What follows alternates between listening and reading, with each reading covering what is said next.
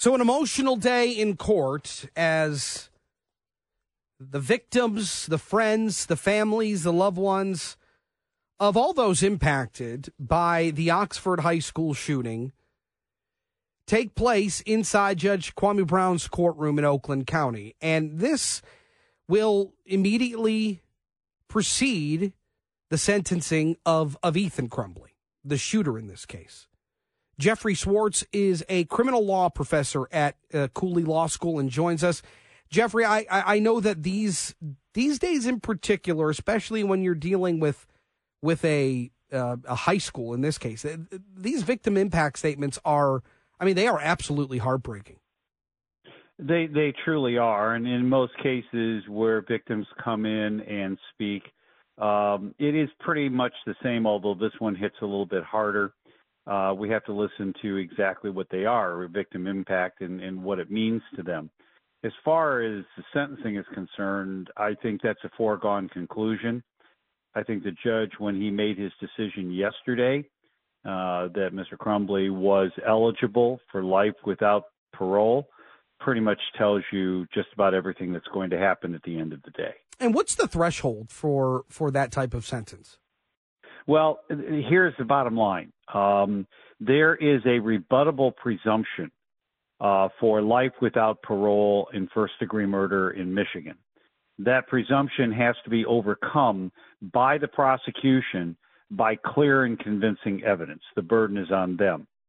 Clearly, the judge felt that the prosecution had met that burden by establishing that there is no rehabilitation that is possible, that there's no way that anything is going to change for Ethan Crumbley, no matter how long he is in jail.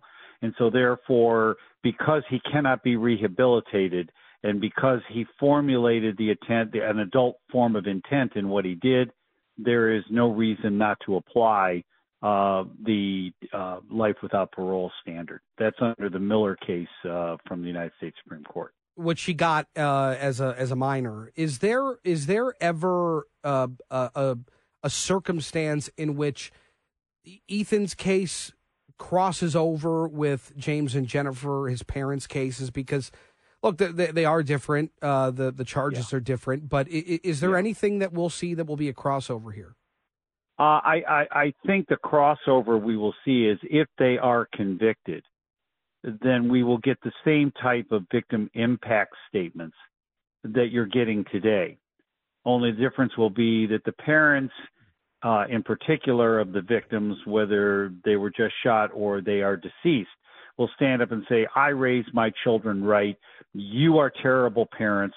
And if it wasn't for what you did or did not do, my child would be alive today. And so therefore I blame you for it. That's the type of statement that you're going to get.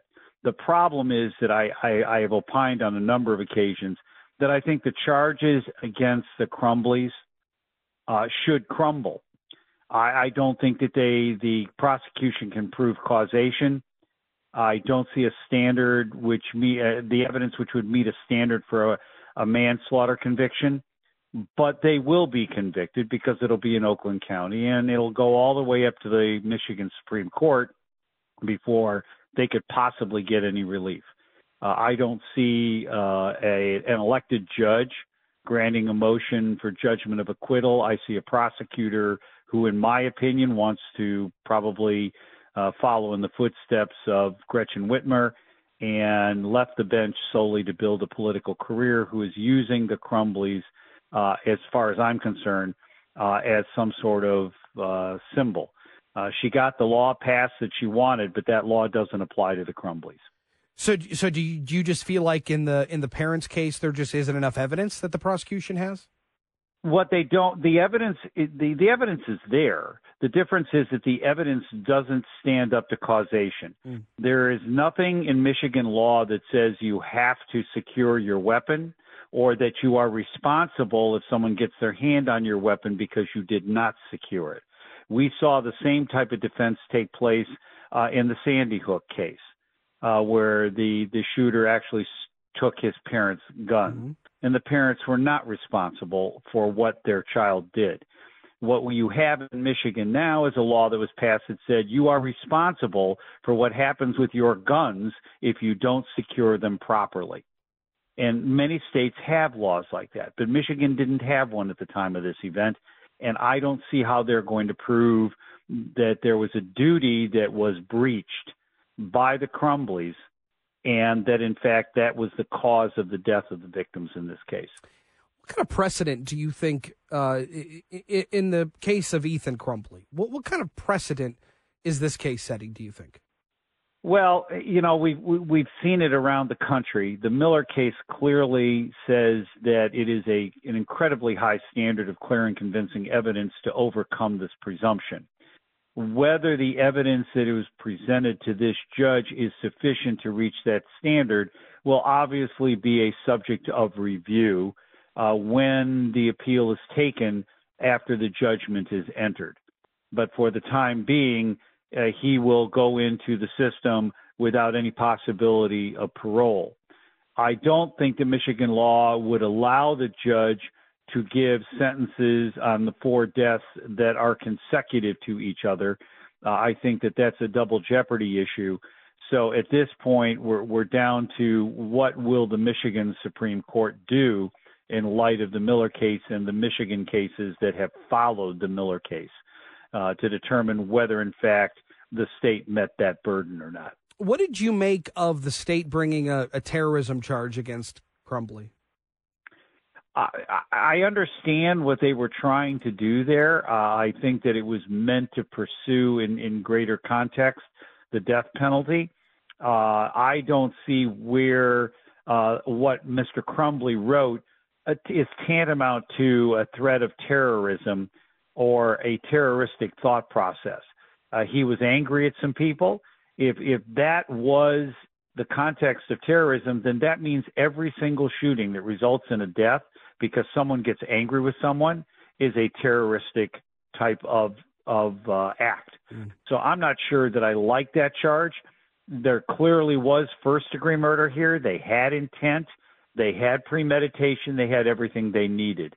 I just don't know how terrorism applies in this particular case. So then, as these victim impact statements roll on today, where do we go from here? Well, once the victim impact statements are done, the judge, who I believe has probably already written his sentence and his statement that he's going to make, he has to make findings, which he made yesterday. Now he has to say, this is what I've applied, this is what I'm going to do, and he will pronounce a sentence, and I'm sure he's written exactly what he's going to say. So there might be a short recess, but as having been a judge for 10 years down in the state of Ohio, or state of Michigan, I'm sorry, let me stop. State of Florida is where I live. Because I was a judge in the state of Florida, I had to write sentencing memorandums sometime and read them. You write them in advance. Sure. You pretty much know what you're going to do. He knew what he was going to do even before yesterday afternoon. And what do you think the decision will be? It will be life without parole. Yeah, it does seem to be pretty cut and dry. And then when we consider the parents' case, we'll see how that plays out. And we'll catch up again soon. Jeffery Schwarz out of Cooley Law School, thank you so much. Thank you for having me. Have a wonderful day and a happy holiday. Yeah, you do the same. 800-859-0957, 800-859-0WJR. If indeed that turns out to be the ruling, is that something you agree with? I mean, everything has been gone through. All the T's have been crossed, the I's have been dotted. We've had Miller hearings. We are now in the victim impact statements, and next is sentencing and carrying out whatever that sentence is. To me, it's very obvious. This is life in prison without the possibility of parole, and it seems to be a pretty cut and dry case. 800-859-0957, 800-859-0WJR. We still have a lot to do today. We will talk to Christina Caramo coming up later this hour, the chair of the Michigan GOP. Because the party, in my estimation, is in a bit of a disarray in what is being done to steady the ship and keep her in power. We'll talk about that next as we continue right here on JR Afternoon. Don't go anywhere.